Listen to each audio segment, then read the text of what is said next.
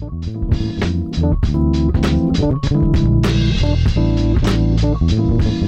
what's up, everybody? My name is Armando J. Cox. I am a roofing contractor in Denver, Colorado, and thank you very much for listening to my podcast. The purpose of this podcast is twofold. One is to give customers more information about roofing services, and the other is to give fellow roofing contractors some good, entertaining information to listen to while they're driving around in their trucks all day. So hopefully you really get a lot out of this, and I really appreciate you listening. Thank you very much.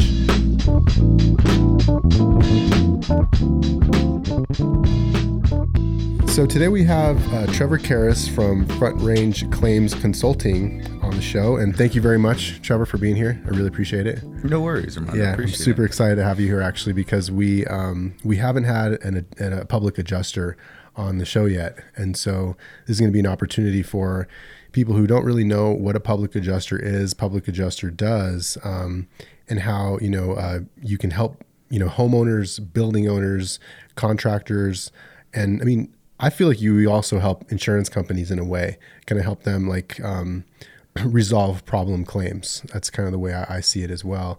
But we can talk a little bit more about that. So thanks again for being here. Hey, no worries. And absolutely. I mean, you're kind of hitting it on the head right off the bat, Armando, where, there's definitely a lot of facets to what I do. Ultimately, there's quite a need, I think, for public adjusters in the business. But the trick really is it's not just public adjusters in general. There needs to be some sort of ethics behind it and really a reason for it.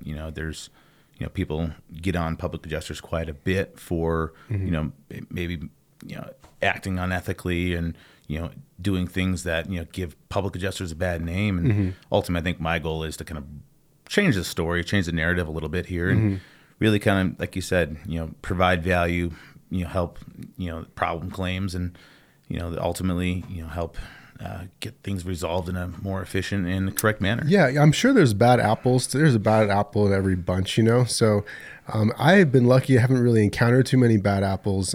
There was one public adjuster who was kind of giving me some strategies that I wasn't too interested in, and we just I decided not to work with that person. But yeah, if you put it right up here, though, you should be good. But So yeah, I mean, let's kind of get into it.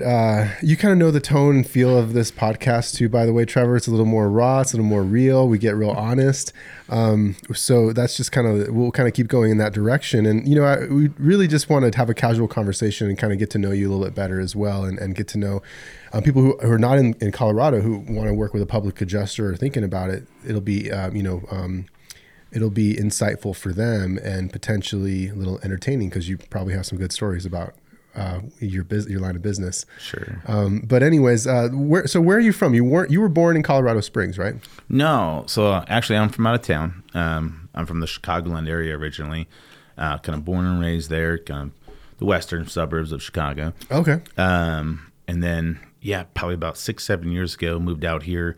Working with a company called Cunningham Lindsay. Okay, right? That's right. Okay, so you're born and raised in Chicago. You come from a big family. Yeah. So how many siblings? So come from a large family. There's 10 of us actually. Wow. So a large family. And absolutely had had a real kind of suburban upbringing, kind of a different sort of thing that isn't as common. I was homeschooled for most of my life. So grew up in a homeschooled family, semi-religious. All the kids were homeschooled? Absolutely. Okay. And then after that, I went to a liberal arts college out in Virginia, and I was a philosophy major. Okay. And I kind of like to tie in the philosophy side of things with what I'm doing now, just based on the ethics side of stuff. Yeah, so that's one thing we kind of had some chemistry about because I majored in philosophy also. Yeah. It's a little unusual. You don't get a whole lot of philosophy majors in general, period. But actually philosophy majors in the roofing business on top of that is kind of crazy.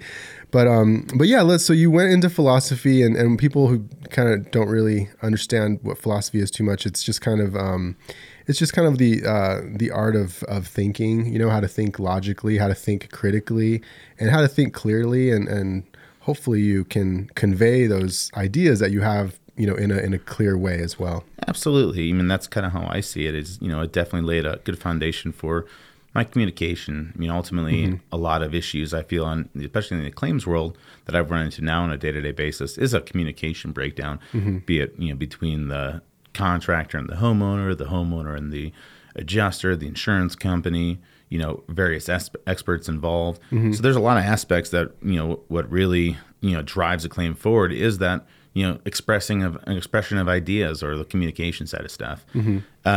So yeah, that philosophy background definitely helped. At liberal arts background, I always found it fun. You got a 4-year degree? Absolutely. Okay, so bachelor's degree. Bachelor's degree. Nice. All right. So yeah, so looking at it, so when I go back and it was always funny. You always got the jokes. Oh, you're a philosophy major. What are you going to do? Teach philosophy? What a wasted degree. I don't really, I don't really put a whole lot of, emphasis on that. I don't really take that, as, really accurate. I think people kind of miss the point. It's really being able to, like you said, come up with and formulate your opinion, express that opinion, and communicate. Really, as well communicate effectively. Yep. So that's really what it boils down to. And kind of after college, trying to get into a career, looked around for a few things. Thought the HR world might have been a good idea, but actually, had a friend who was a private investigator out in the Chicagoland area. Okay. So kind of got into that. Worked as a private investigator for a couple of years. So fresh out of college, you started working as a public or a private investigator? Yeah. So it was awesome. And there were, a whole lot of It sounds like a fun job, I have to say. Yeah. I mean, there are definitely perks to it. I mean, and if anything, it kind of, got me into the claims world, kind of understanding, the insurance side of things.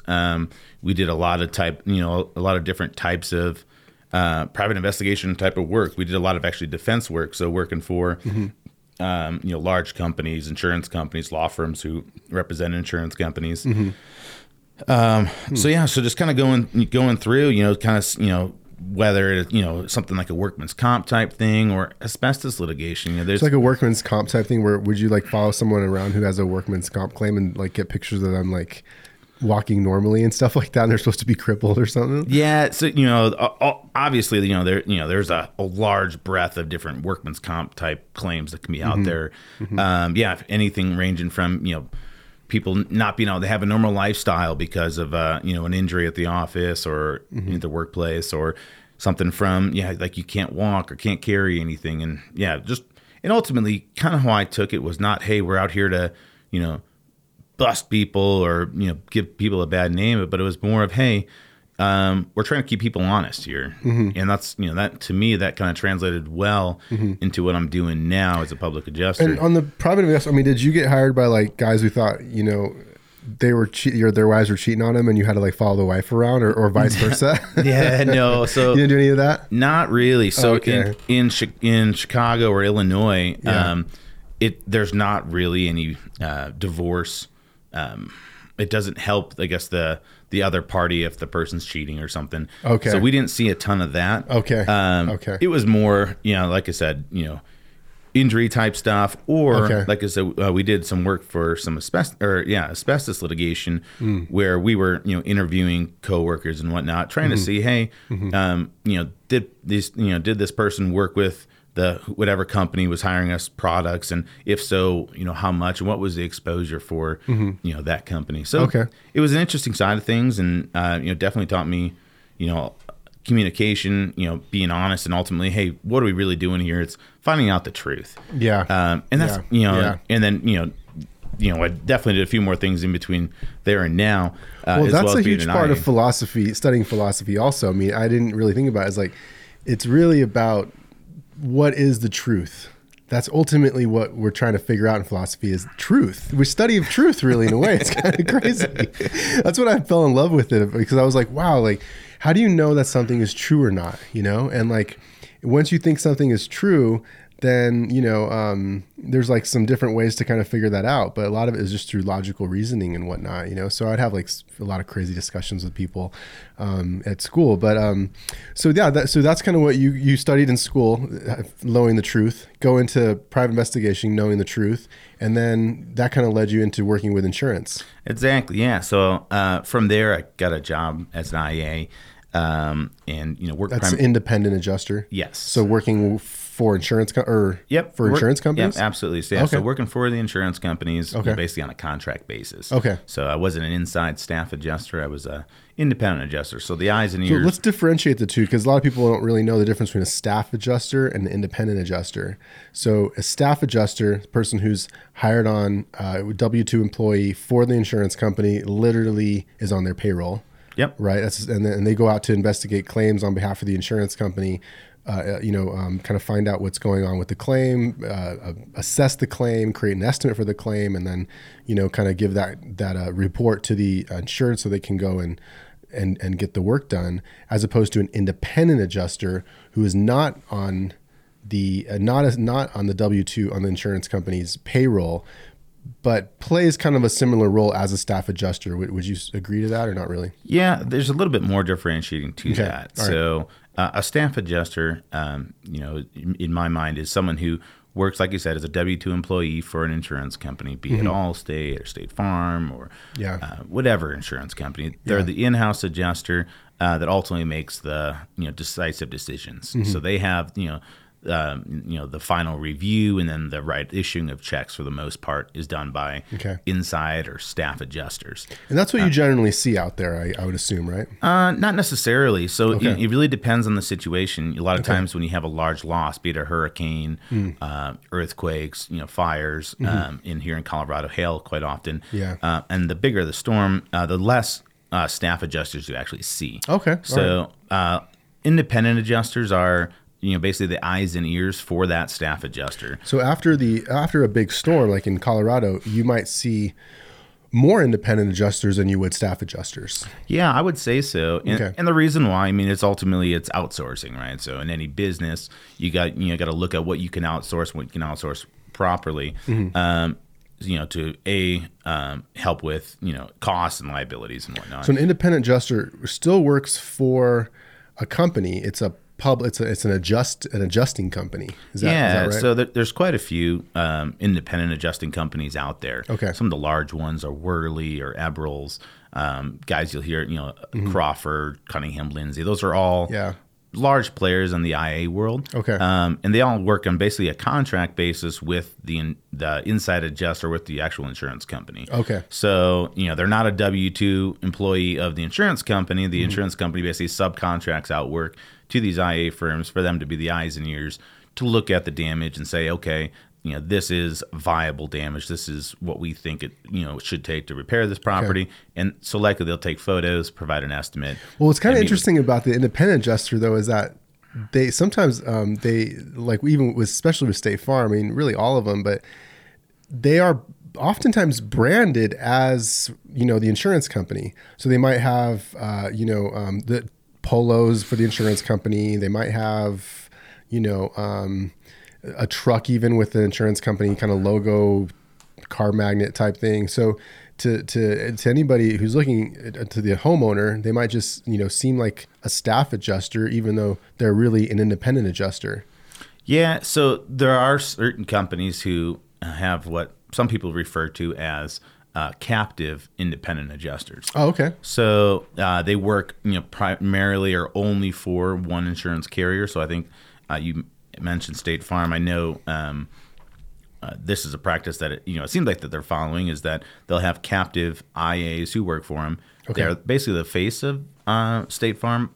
They don't have the ultimate, say. They may have an authority limit, but ultimately, I wasn't an adjuster like that or an IA. So that's like an that. Entire company. That's like the entire adjusting company is captive to that insurance agency, or a division of that company. Okay. Yeah. So that one adjuster will work primarily for that, or only for one insurance carrier. He'll be the face of that insurance carrier, and he'll wear a polo or sometimes have a sticker on his car. Yeah. But ultimately he's a subcontractor, but he's the, he's the face of the company.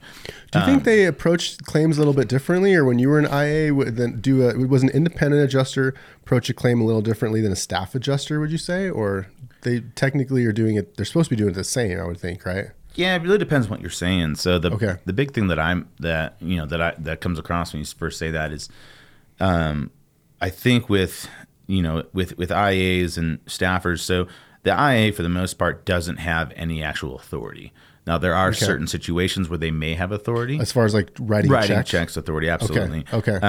But for the most part, the IA in his role is to be eyes and ears for somebody inside, so an inside staff adjuster, in order to review it, agree or disagree, and issue payment depending on, the outcome. Sometimes an IA can issue payment, right? So in certain situations, absolutely. Okay. That's kind of up to the insurance company how they want to determine that. Yeah, and exactly. And that's going to be their internal protocol and how they want to handle the issuing of payment and and the authority of that IA. So it really varies, depending on that relationship. And I think that's pretty. Well, the controversy as a roofer is that the IAs approach a claim with more, with a little more, how do you say? I guess a liberal attitude towards the damage, as opposed to a more like financially conservative attitude towards the damage than a staff adjuster would.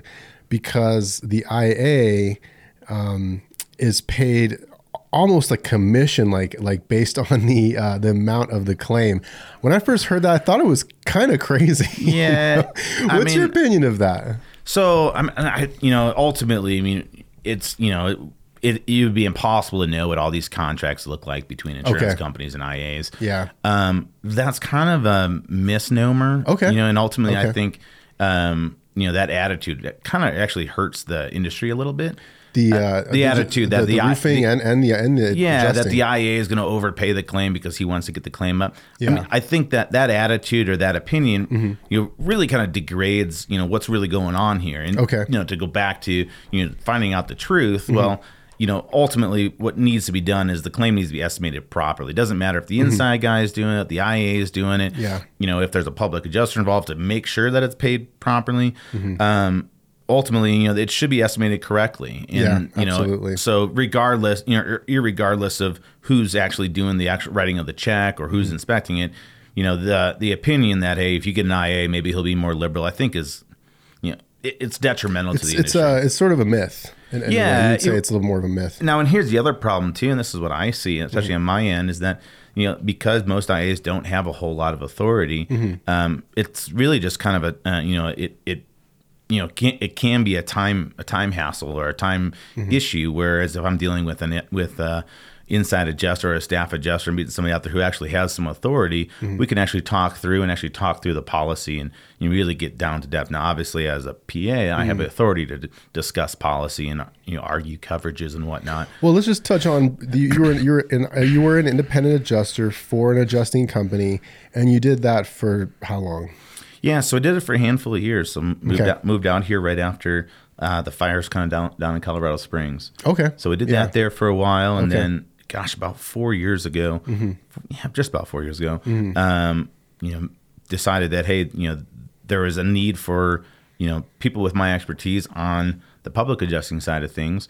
And then ultimately, hey, there's also a niche, for someone who wants to do this in an ethical, type way and try to, not push the envelope, but, try to, call a spade a spade. So you kind of wanted to start to branch out from being an independent adjuster, it sounds like. What was that like? Was that like a mental shift that you had to kind of make? I mean, you had I assume, pretty decent job with, who were you with again? So the IA firm was Cunningham Lindsay. That's a good company. Yeah, exactly. Right? Yeah. So obviously, kind of going out on your own. So, I've got, kind of deep down an entrepreneurial spirit. Yeah. Because there's probably other adjusters who could be listening to this who work for adjusting companies who are like, what happened here? How did he do that? You know what I mean? And if you, I don't know, lend a little insight to someone like that, it might be really helpful.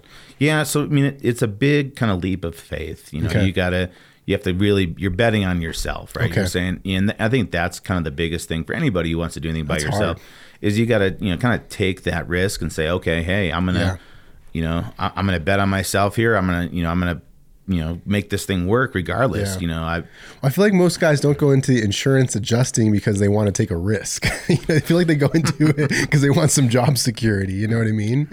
Would you agree with that or not really? At some level, yes. Okay. So I do think a lot of adjusters, see their job as, hey, this is a good job. This is a 9 to 5 job. There's always going to be insurance claims. There's always going to be work for somebody who can do this job well. Yeah. There is another side of independent adjusting that I'm aware of that, and they're more the guys who run out on large cats. So, a cat is a catastrophe. Okay. So like the guys who go to the hurricanes, the guys who go to the wildfires out in California, or even the guys who come here that we'll see from out of town, working these hail claims. Yeah.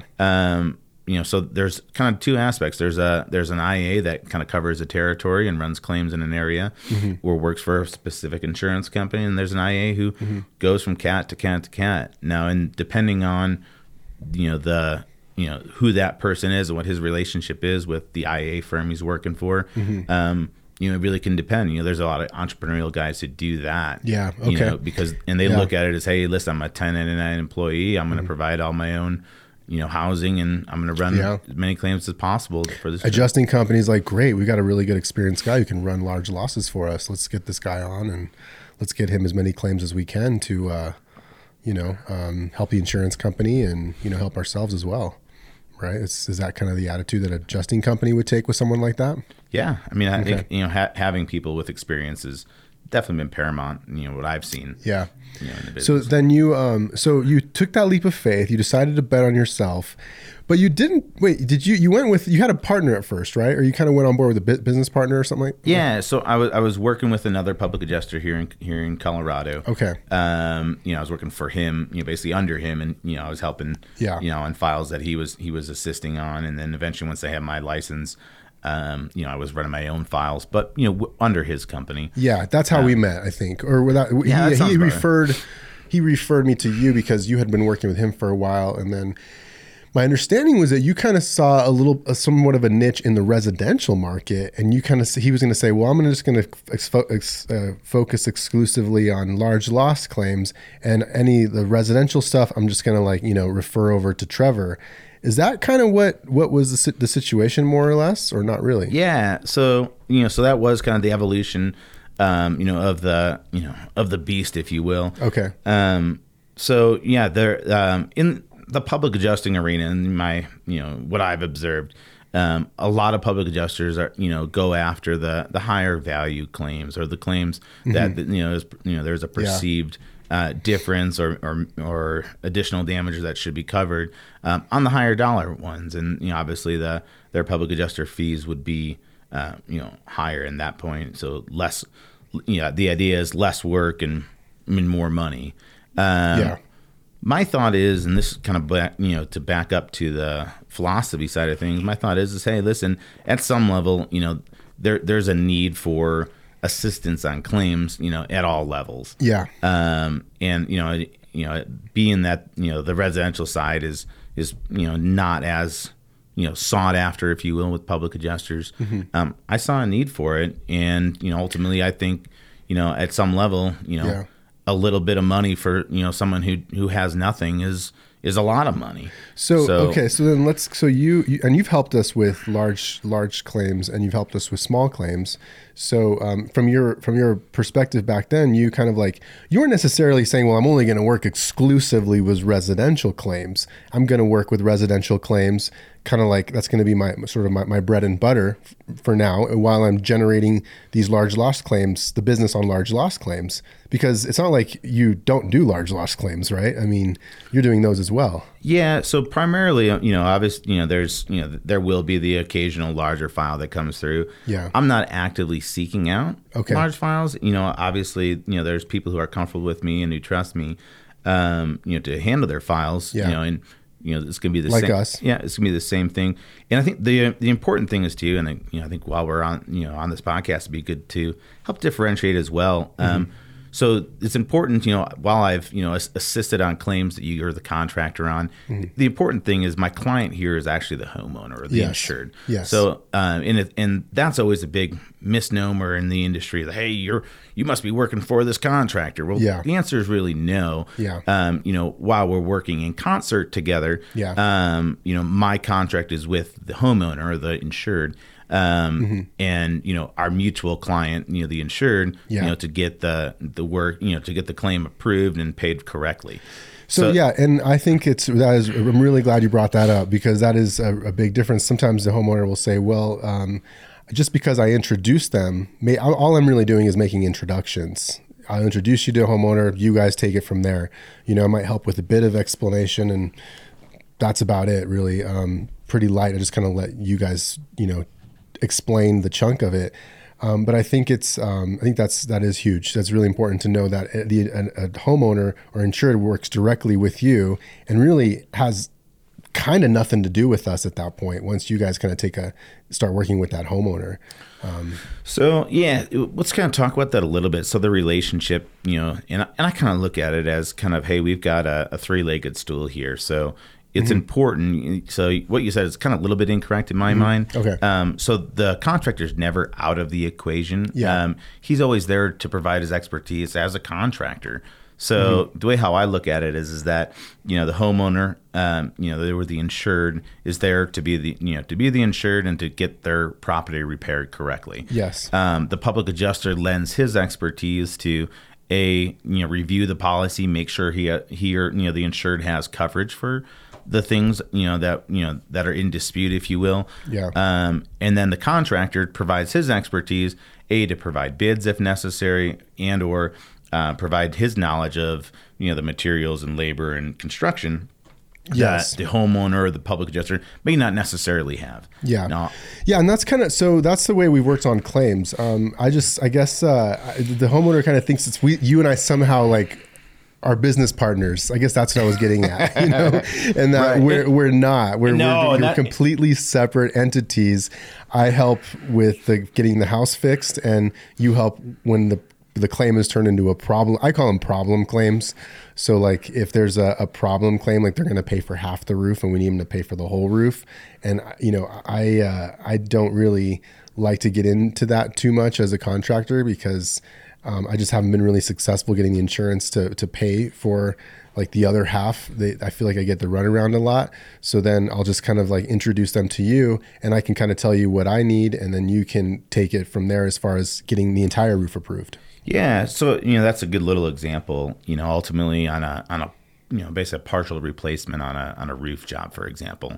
Kind of going through it and looking at it as, hey, there's a lot of nuances that you kind of start towing a line of acting as an adjuster, and you think it's wise of you to identify that and say, okay, hey, this may be a coverage or a policy issue that as a contractor, I really shouldn't be getting into a debate about. So yeah, and Trevor, let's talk about that for a minute, because I just did one recently where they paid. It was a duplex, okay, and I mean, the one side of the duplex, they're connected. It's the same roof, okay? So one side of it, the adjuster paid for a full replacement of the entire roof. And the other side of it, he paid for a repair, dozen shingles or so. So I talked to the insurance company on the side that paid it, just to confirm that we're good. They were like, yep, no problem. Everything's good. You can go ahead and proceed with the work.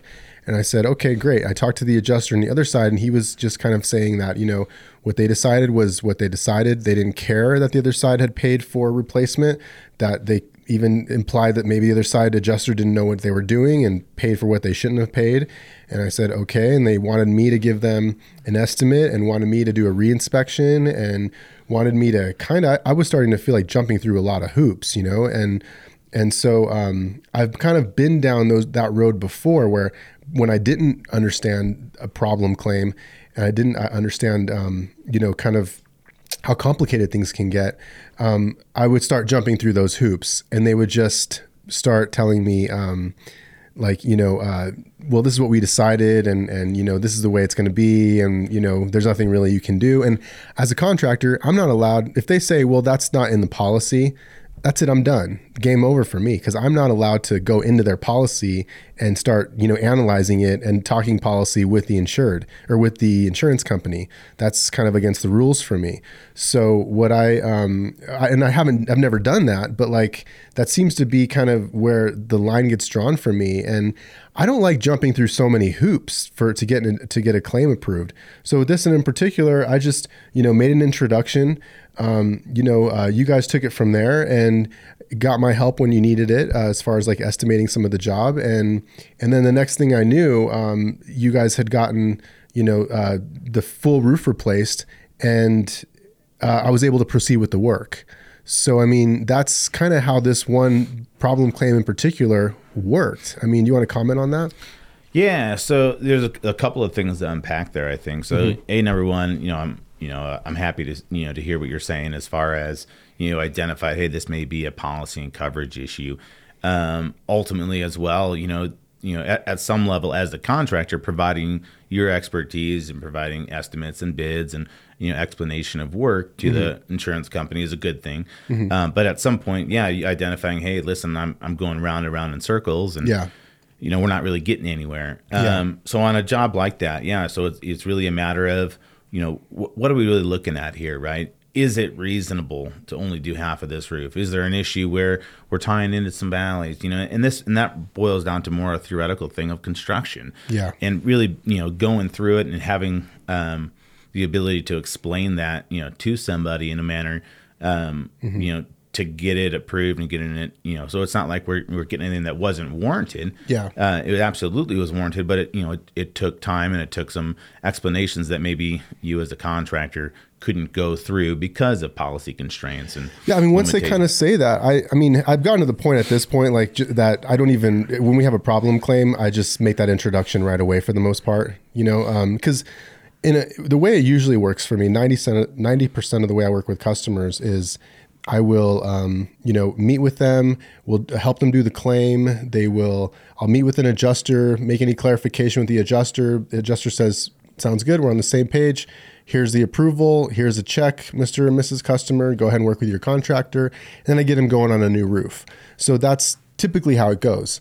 But then there's sometimes where they say, well, we're going to only pay for half the roof on this one. And I'm in complete disagreement. I know there's damage on the other side, but for whatever reason, the adjuster is just not, they're kind of just not gonna pay for the other side. So then that's when I'll just, at that point, I stop working on it. Not completely. I'll make that introduction. And so I think it's important for a homeowner to know that the insurance company has their adjuster. And the homeowner is also entitled to have their own adjuster, and that's what's called a public adjuster. Absolutely. So that's the big thing. So you're exactly right. So the insurance company doesn't have their adjuster. Ultimately, they're paid by the insurance company, and then the homeowner has the right to hire their own adjuster, a public adjuster, basically to help them get the fair market value of the loss. Okay. So, and what the public adjuster does is he reviews the policy to make sure there's coverage for things. Okay. And then ultimately he helps identify what needs to be covered and what needs to be, replaced or repaired, depending on the damage that, kind of goes through. And in my mind, it's a huge asset a huge benefit to to a homeowner who may believe that they are entitled to more than what they got to hire a public adjuster. Yeah. It's kind of nice. It definitely gives some options. That's the big thing. It's, how I look at it is I'm an advocate for the insured. Yeah. To help them get, like I said, the fair market value loss. And that's really the key term. I'm not looking, as an ethical public adjuster, he won't be looking for something above and beyond. Okay. We're not looking for a windfall. Yeah. We're not looking for walking money, if you will, for some of these insureds. What we're looking for is the amount that's owed under the claim, and what should have been paid on day one. And ultimately, we're kind of building that file in a manner that, is accurate to the best of our knowledge, and we're employing the proper experts as necessary to help get a fair settlement. So would you mind walking through like another problem claim that you feel like, we've worked on it like quite a few, but I feel like there might be like, let's say there's a homeowner out there. I know paying half the roof is one. What's another one like where they pay just like a basic repair and there's clearly more damage than that?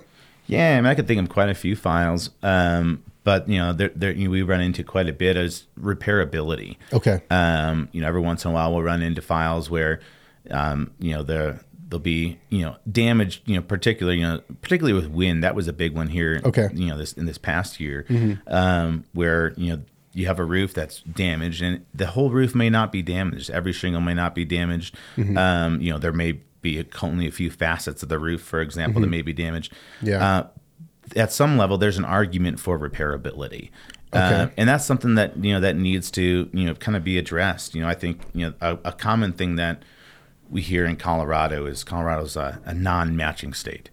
To me, I think there's kind of a misnomer with that, that there's no law that says, the insurance company is not supposed to match. There's no law that says the insurance company has to match. Okay. However, you kind of look at it as far as a reason, but something that's reasonable. Is there a reasonable uniform appearance here? Is there an issue with basically reason or logically looking at this thing?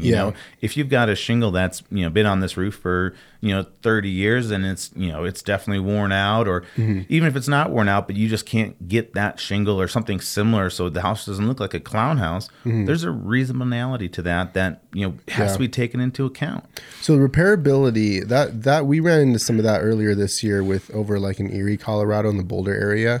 There was a lot of wind damage over there, and some of the adjusters, we had an entire sections of the slope completely torn off, and they wanted to repair it. But you're saying that, in my opinion, also they're just not repairable because I literally we try to put a crowbar to remove the shingle and it breaks, and then it's just a domino effect over the entire slope. That's what you're referring to, right? That this roof is not repairable due to the age, maybe the wear and tear, condition, that kind of thing. Condition, absolutely, and those are all factors that need to be taken into account. And ultimately, I think as a contractor, the best thing you can do is help demonstrate that to the insurance adjuster, be as an IEA or a staffer, just to kind of show, hey, this is what we got going on. At some level, you can make an argument that you can repair it to a ridge or a hip, but it has to look right in my mind. Absolutely. And if it doesn't, I think and this boils down to more of my expertise is, hey, is this basically the word that's used in an insurance lingo is indemnifying the insured by only doing this sort of repair. And it very well may, depending on what that policy language is. There are certain policies that have certain exclusions or riders that that say we don't owe no matter how bad it looks. And there's other policies that have certain riders or different parts of their policy that pay for it, in addition to what's reasonable. So in some states they say the roof has to match, like it's considered a matching state. But other states like ours, they don't say, there's not a law that says the roof has to match, the color has to match. It's more, it has to be what they call, you kind of referred to that language, a reasonable universal appearance. Was that kind of? Yeah, reasonable uniform appearance. Okay, reasonable uniform appearance. That's kind of been the term that that I've liked to use, and I think is pretty industry standard for, hey, this is something that's reasonable here. Yeah. You look at the roof and it's reasonable to that it would look like the same and not like a patch job roof type thing. Correct. Okay. Now, ultimately, like I said, that boils down to the policy language as well. And that's kind of where, when you are identifying these claims as potential problem claims or claims that involve policy or coverage issues, referring that to someone like myself or many other colleagues that I have in Colorado, to handle the claim and to help assist to get the fair market value settlement. In a claim situation. And so like I said, I want to be clear with people that I think the majority of the times the insurance company does a good job. They pay it the way they're supposed to. That's been my experience so far. I think there are these instances where there's a disagreement. There's a disagreement between me, the insurance, the adjuster, and usually it's me and the homeowner are in disagreement with the adjuster. So that's kind of because I usually show pictures to the homeowner, say, well, this is what I'm looking at. This is why I think you need a new roof. And it doesn't happen that often because I usually only recommend a claim if I'm 100% sure that it's going to get approved completely by the adjuster. So when it doesn't get approved, I'm like, this is kind of crazy. I'm shocked right now. It's not approved. And then that's where I kind of let them know, look, this is turning into a problem claim. I think you might want to work with a third-party consultant. And that's kind of usually what I refer, because do you want to touch a little bit on the appraisal process and versus the public adjuster process? Yeah. So in the insurance world, right? So there's a clause in most insurance policies called the appraisal clause. It's basically an informal arbitration proceeding. Okay. So it's a clause built into the policy to help avoid lawsuits. I mean, no one wants to go through a lawsuit. You know, ultimately, it's time and money and, heartache and headache for everybody. Absolutely. Yeah. So sometimes, there's a process, this appraisal process, that can be employed in order to avoid that type of situation.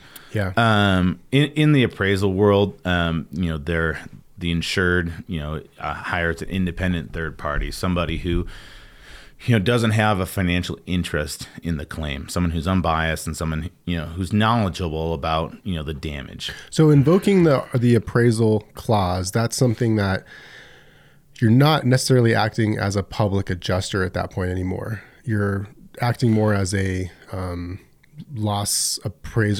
insurance loss appraiser type thing. Yeah. So I guess let me unpack that for a second. So the person who invokes the appraisal clause is the insured or the policyholder. Okay. Right. And by invoking it, he's naming an appraiser. Okay. And anybody can be an appraiser. It is something that I'll do on occasion, serving as an appraiser. However, it really, there's like I said, there's some qualifying factors. Definitely, I can't, like competency. Right, exactly. So, for example, for being the contractor, technically you could serve as an appraiser, but you couldn't act as an appraiser on a claim that you might have a financial interest in. Well, because I'm competent, I could do an inspection, I could see the damage, I could even write up an estimate, a line item estimate, I could do all that kind of stuff. So, I've been in the roofing industry for many years, so I could be considered like a competent independent third party potentially. Correct. Okay. Now, the thing to look at is, hey, could you do an appraiser for a fellow coworker of you? Absolutely not. Okay. And the reason why is you potentially would have a financial interest in that, being that you guys both work for the same company. Yeah. Same thing with myself. Okay. If I had a financial interest other than my fee, say I was working for a family member or a coworker, something like that, I think you would have some issues there. Okay. Just to be clear, I'm really happy I don't have to get in your part of the business. I really love just working directly with homeowners, getting their house fixed, getting paid, and everyone moving on, giving them a great warranty I can get behind, and support them in any way that I need as far as getting their house fixed. But you're part of the job. I'm just not cut out for that. I mean, working sometime on a problem claim, once the insurance company has decided that they don't necessarily want to pay a complete replacement, or they don't want to pay according to our estimate, it gets pretty hairy sometimes, doesn't it? Yeah, I mean, it can. There's definitely a lot of, I kind of see it as kind of relationship management. Okay. There's a lot of personalities at play. It's interesting, the variety of contractors, homeowners, adjusters, public adjusters, IAs, you name it. Yeah. The people involved in the claims process that that can be out there, and it's all in my experience, it's ultimately meeting somebody at their level and being able to have a cordial conversation. I can't stand the people who come into either any situation like that, but we're talking claims. So in a claim situation, come into it in a hostile environment. Looking at it in a way where there's some adversary. We all should be working for the same thing here. Absolutely. To try to get the fair market value of the loss. I mean, that's really what anybody in this business should be doing. I think it's important to know. I know every time we've worked, we worked together with the insurance company.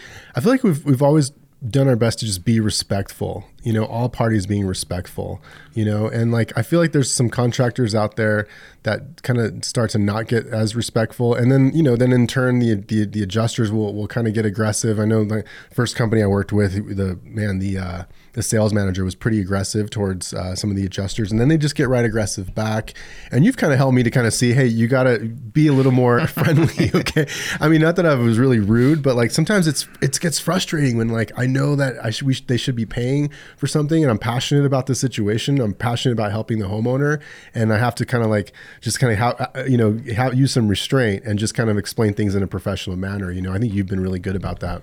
Yeah. So the biggest thing that I see is, whenever I meet someone new, or if I'm going out on a new file, is looking at it, from the other side. The cool thing that I see in my perspective is that being that I worked on, the insurance company side, I know what it's like to be, being yelled at by someone else, and that doesn't feel good. And you know what? To be honest with you, like it's not it shouldn't be something that happens. We're a civilized culture here. Let's talk about it as civilized people. And let's try to find something that works. Like when you were in IA, you'd get yelled at by homeowners, I would think, by contractors, absolutely. I think on the roofing side or the contractor side, they may not necessarily see it from the adjuster's perspective, but that happens quite often where the adjuster's berated by a contractor or berated by the homeowner. I mean, I tell you,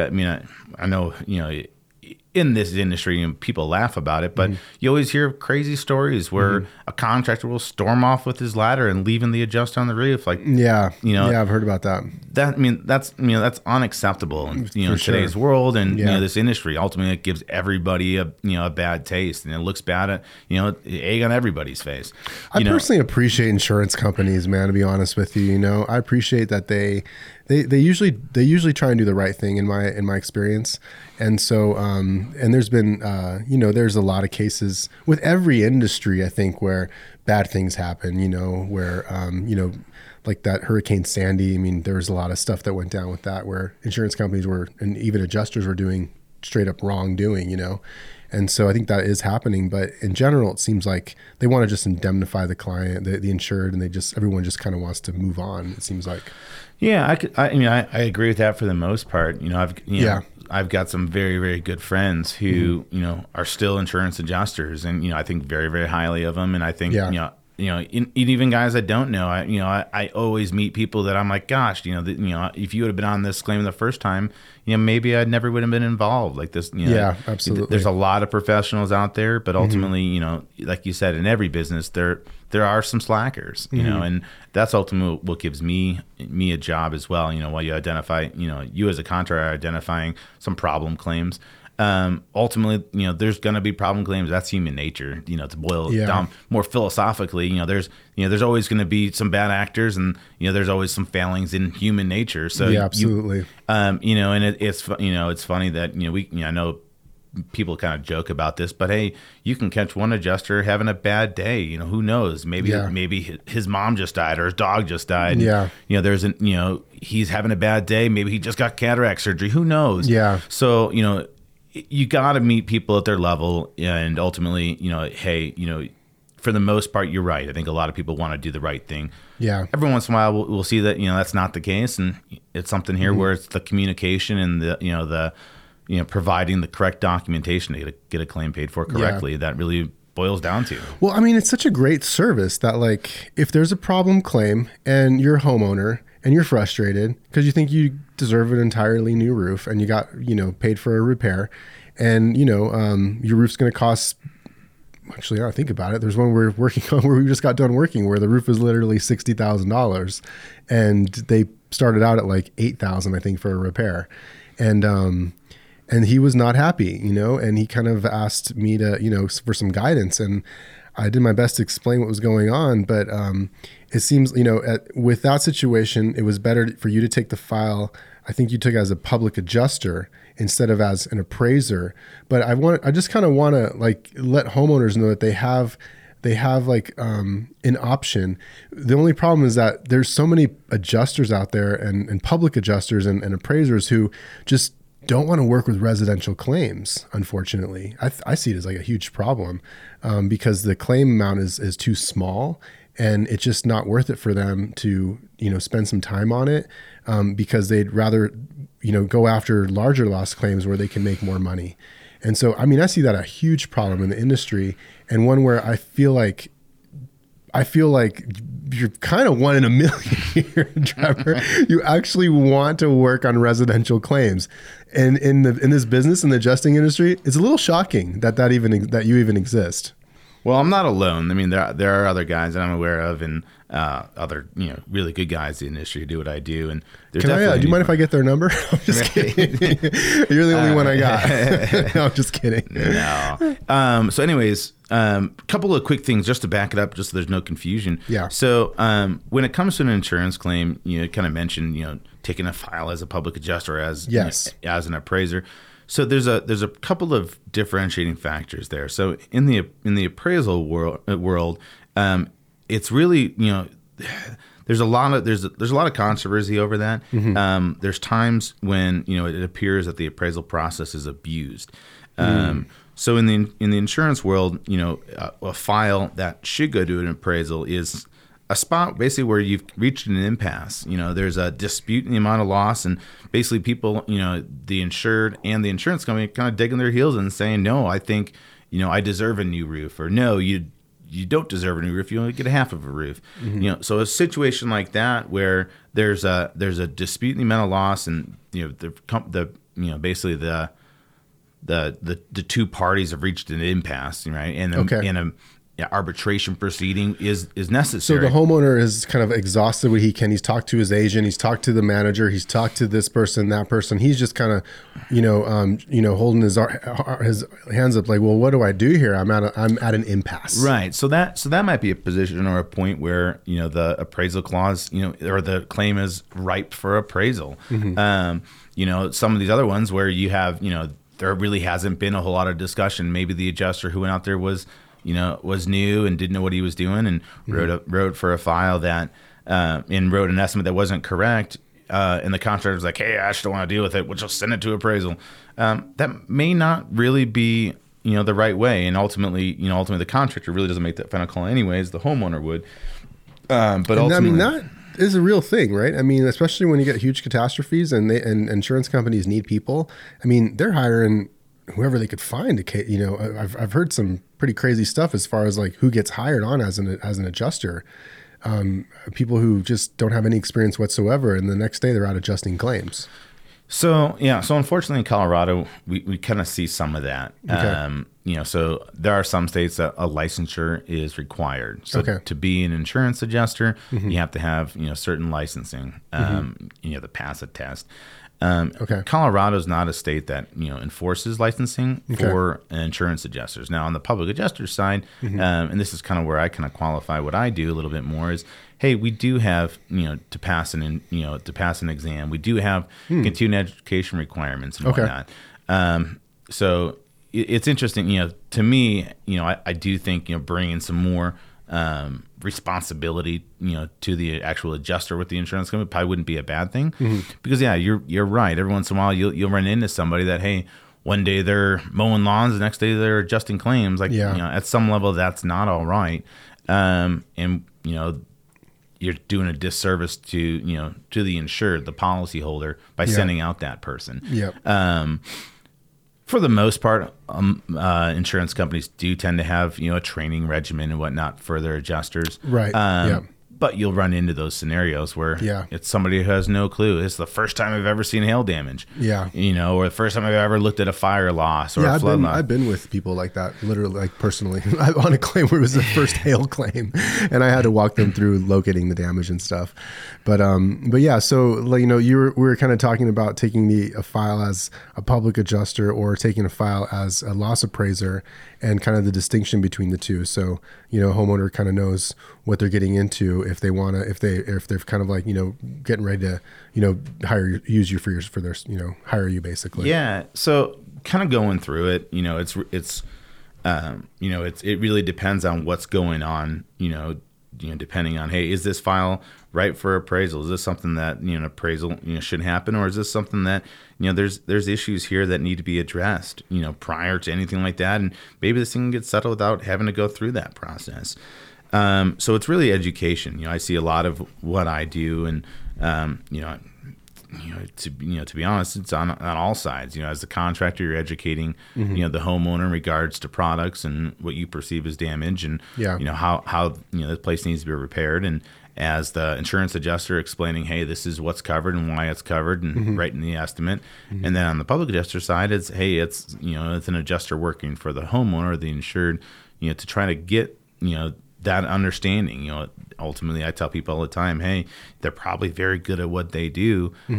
This is, the insurance world is, and my side of the business is, that's what I do. This is my expertise. I'm going to be, having my expertise, bringing my expertise to bear to help get a fair market, settlement. Well, people in Colorado can reach out to us. They can send me a message. I'm happy to make introductions. But if you're not in Colorado, I feel like it's got to be kind of tough. You kind of, if you're at an impasse, you're the homeowner and you're out of state and you're not sure what to do, and you really want a new roof and you feel like you deserve one.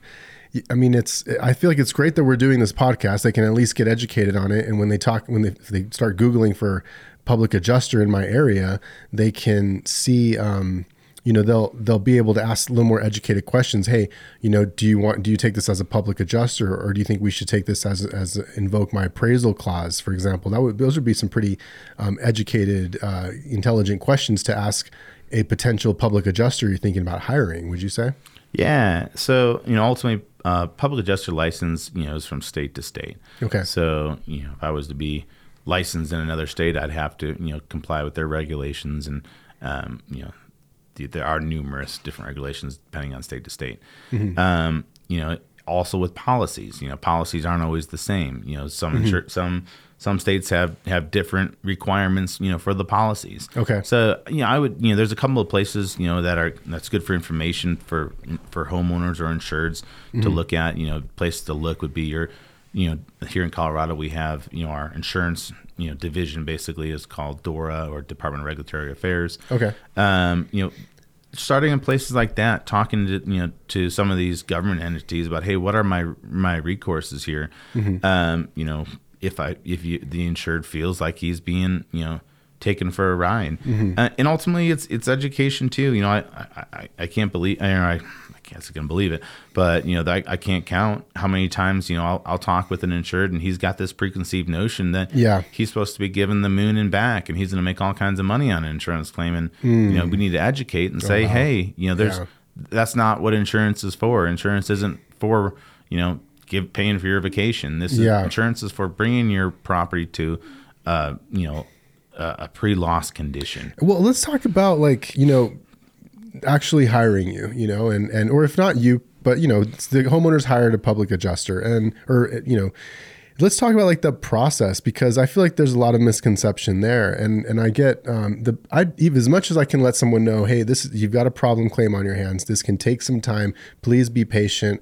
I'm gonna give you a great introduction to someone I know who can help you, but they still kind of get pretty antsy and they want a new roof really quick. And I feel like once you kind of go down the road of working with a public adjuster, you could be you got to kind of be ready for the long haul. Yeah. That's a very common question I get is, hey, how long is this going to take? Yeah. Are we going to have this roof on, are we going to have our house repaired before Christmas or whatever? Yeah. And ultimately, it really depends. It really depends on the facts of your claim. It depends on who the insurance adjuster is and how they want to handle the file. Yeah. So, it could take, a couple of days. It could take a couple of months. It could take even longer depending on, what the nuances are of the file. We've had files, I feel like, I think you've worked on some that were even over a year. Yeah, it can. Absolutely. Depending on, what's going on with the claim, how it gets passed around.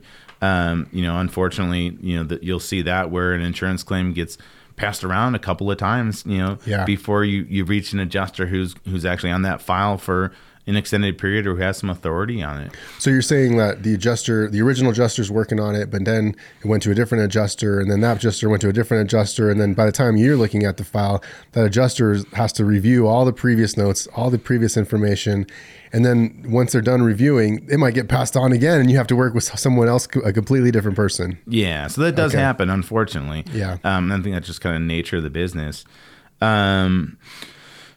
I don't know. So yeah, so kind of going through the process. So what a public adjuster should be doing is, meeting with the homeowner, getting a contract and a letter of representation signed. Okay. Going through all that, meeting with that homeowner, explaining the process, educating. And then what he should be doing is kind of going through and reviewing the claim. So reviewing the estimates already provided, reviewing the policy, and then reviewing the damages. You know, be it through an inspection of himself or someone else. And really trying to, put that fair market value, to that claim that's the important bit. So it goes through it, and then ultimately he should be providing, basically a stance or a basis for why he feels a claim may have been underpaid. So they go through, and then ultimately that normally results in a reinspection. In my mind, that's really kind of where we want to go. We want to be out. By the time you get to reinspection, that could be a 6-week process right there. It's possible, depending on the what the facts are. Was there an expert needed? Does the insured need to hire an engineer? Does the insured need to hire a flat roof expert? You name it. You know? So there's a lot in play there that that we kind of build the knowledge of the file, as well as having that package prepared, in a manner that the insurance would look at it and say, okay, hey, this is something that should be paid for, and there should be coverage for. So like I said, that normally triggers a reinspection. You normally meet with another adjuster in the field. Public adjusters, should be out there, and we'll be able to kind of review. So another insurance adjuster will come out, do a reinspection with you, and you guys will kind of review the damages together. Absolutely. So a lot of times, and everyone works in different ways, but how I like to do it is I'll prepare what I feel is an accurate estimate, and reasons why, any supporting documentation necessary, and then we kind of walk it with the insurance company and say, hey, sometimes that's not necessarily necessary. Like, for example, if you have a discontinued roof, and it's almost kind of like maybe the original adjuster wasn't even aware, and it just requires some extra documentation to show that it's discontinued, some information maybe from me, from information from a lab report, for example, maybe some information from the manufacturer, and then you send it all in, and reinspection may not even be necessary. They can just prove a full replacement. Absolutely. So I mean, it's a nuanced thing, right? So sometimes you're right. We're not going to need to go out for reinspection. Sometimes, a lot of times there's additional damages. I kind of tell people, another set of eyes, sometimes really helps, identify damages that may have been missed, be it. Well, there's one where I missed the sliding glass door, and it's probably a $4,000 door, and it's been driving the homeowner nuts, and it happened to have some hail damage on it. So now he's not only getting a new roof, he was also going to be getting a new sliding glass door in the back. And you kind of really, I was kind of shocked that you guys could find, you really have an eye for seeing damage. So that's it. So looking at it and kind of looking at it, stepping back, ultimately I'm here to help identify, items that may have been missed, items that, that are damaged that, hey, maybe on a quick first inspection, or maybe the contractor was looking, at something, for example, you being a GC, but primarily roofing is a biggest aspect of your business. Right. You may be looking primarily at the roof on this, and you may not have. That's usually what happens. I'm looking at the roof, and I'm really focused on that, and especially if the adjusters kind of give it on that when they were giving me a hard time about a replacement. They wanted to do a repair, and so I was very obsessed with the roof. But we take claims, or we take jobs as a general contractor occasionally, but mostly we take jobs as the roofing contractor. So that is one, and I can definitely miss stuff. So I think you guys, you being able to provide that service as far as like a more detailed inspection is huge value. Yeah, and I think that really speaks to what we're doing as a public adjuster, working for the insured, for the policyholder. To get them, what's owed them under the policy. So I'm not necessarily looking only at a roof, or I'm not necessarily looking only at paint. I'm trying to look at the whole claim, the whole loss and damage. Anything that was affected as a result, and should be covered as a result of, be it a hailstorm or a fire or a flood or whatever. So that's just it. So we kind of look through it, help identify those items, hopefully get a settlement with the insurance company, and then ultimately, the funds are present, for the contractor to do the work. And so just to we're kind of starting to wrap it up here. Trevor, again, I really appreciate you coming here. Oh, that's my alarm right there, actually. But we've kind of gone through in detail working with a public adjuster and going through the public adjuster route. Can we just kind of wrap it up with like just briefly, sometimes it's not the case where you need to go take a file as a public adjuster, and it's the case where you take it as where you we've talked a little bit about invoking appraisal, right? And so the customer will invoke appraisal and name you as the appraiser, right? Correct. That's kind of what happens, and that's a little different than you taking a file as a public adjuster. Is that right? Correct. So as a public adjuster, I'm an advocate for the insured and actually someone reviewing the policy for coverage and ultimately trying to help identify damage and document and demonstrate damage to the insurance company in a manner that they could see it and basically provide coverage for and pay for correctly. Yeah. In the appraisal world, and there's definitely different opinions on it, but kind of the opinion I like to hold is that it's really for a dispute resolution, right? Okay. So we have a dispute. We have a dispute between the insured's contractor's estimate and the insurance company's estimate, and what the disputed items are for. I think that's really the intention of it is to resolve a dispute. Okay. And being an independent, unbiased third party, you're kind of looking at it saying, okay, we're here to resolve a dispute. Okay.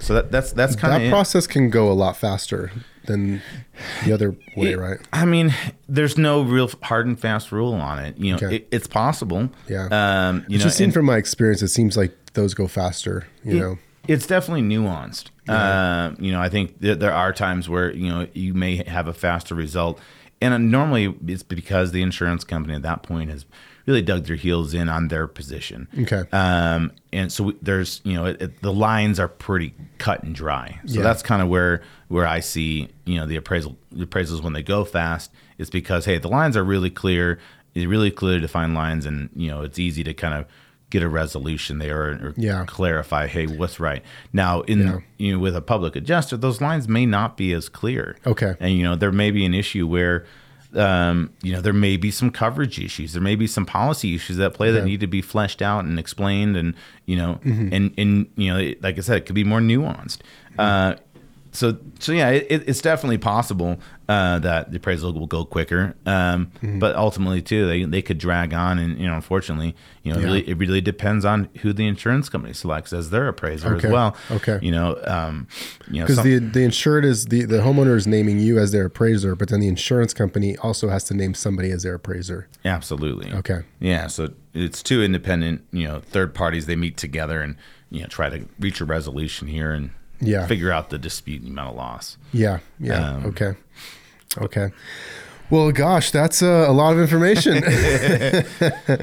Yeah. So I think that's a lot of information, and I think I'm really happy that we can put it out there for people, and I think part of what we're trying to accomplish here with the podcast and really in my business life in general is just kind of help people with getting through the complicated aspect of an insurance claim, and having restore them to where they were before the storm, and to just provide, I work exclusively with premium products. And so I like to just put a really great premium product back on their house after that. And I feel like your goal, and I think it just says so much about working with residential, because I've met other adjusters who won't even touch residential claims, so you being able to do that, I think it shows that you are looking, it's more than just a profit in this business for you, and if you can be successful, which you have been successful, in addition to like making a contribution to society and to humanity, then that's awesome, right? Yeah, I appreciate what you're saying, because that's exactly it. If I was in this only to make $1 million and go live on an island, in the Pacific Ocean, like I'd be in the wrong business, or I'm looking at it wrong. Absolutely. So I think that's one thing kind of my background brings to bear is, hey, I'm looking at this as a trying to be ethical, trying to provide what is truth. That's exactly it. So trying to figure out those nuances on the the problem files, if you will, and going through the whole thing. It's definitely good to be referred by respected people and people who, want the same thing. Absolutely. Yeah, absolutely. So, well, thanks again, Trevor. We're going to wrap it up, and thank you everybody for listening. Please feel free to review, subscribe to the podcast, and we will see you next time. Have a great holiday. This is actually the Christmas season. So have a great holiday. Have a great Christmas, and we'll see you next time. So thank you very much for listening. I really appreciate it. And I really hope that you got something out of this show. Please be sure to subscribe and share with your friends. And if you would be so nice as to leave a review on iTunes, I would really appreciate that. If you do know someone who you think could benefit from listening to this show, if you know what I mean, please send them our way, and we hope that we can help them. Thank you again, and I hope you have a great day.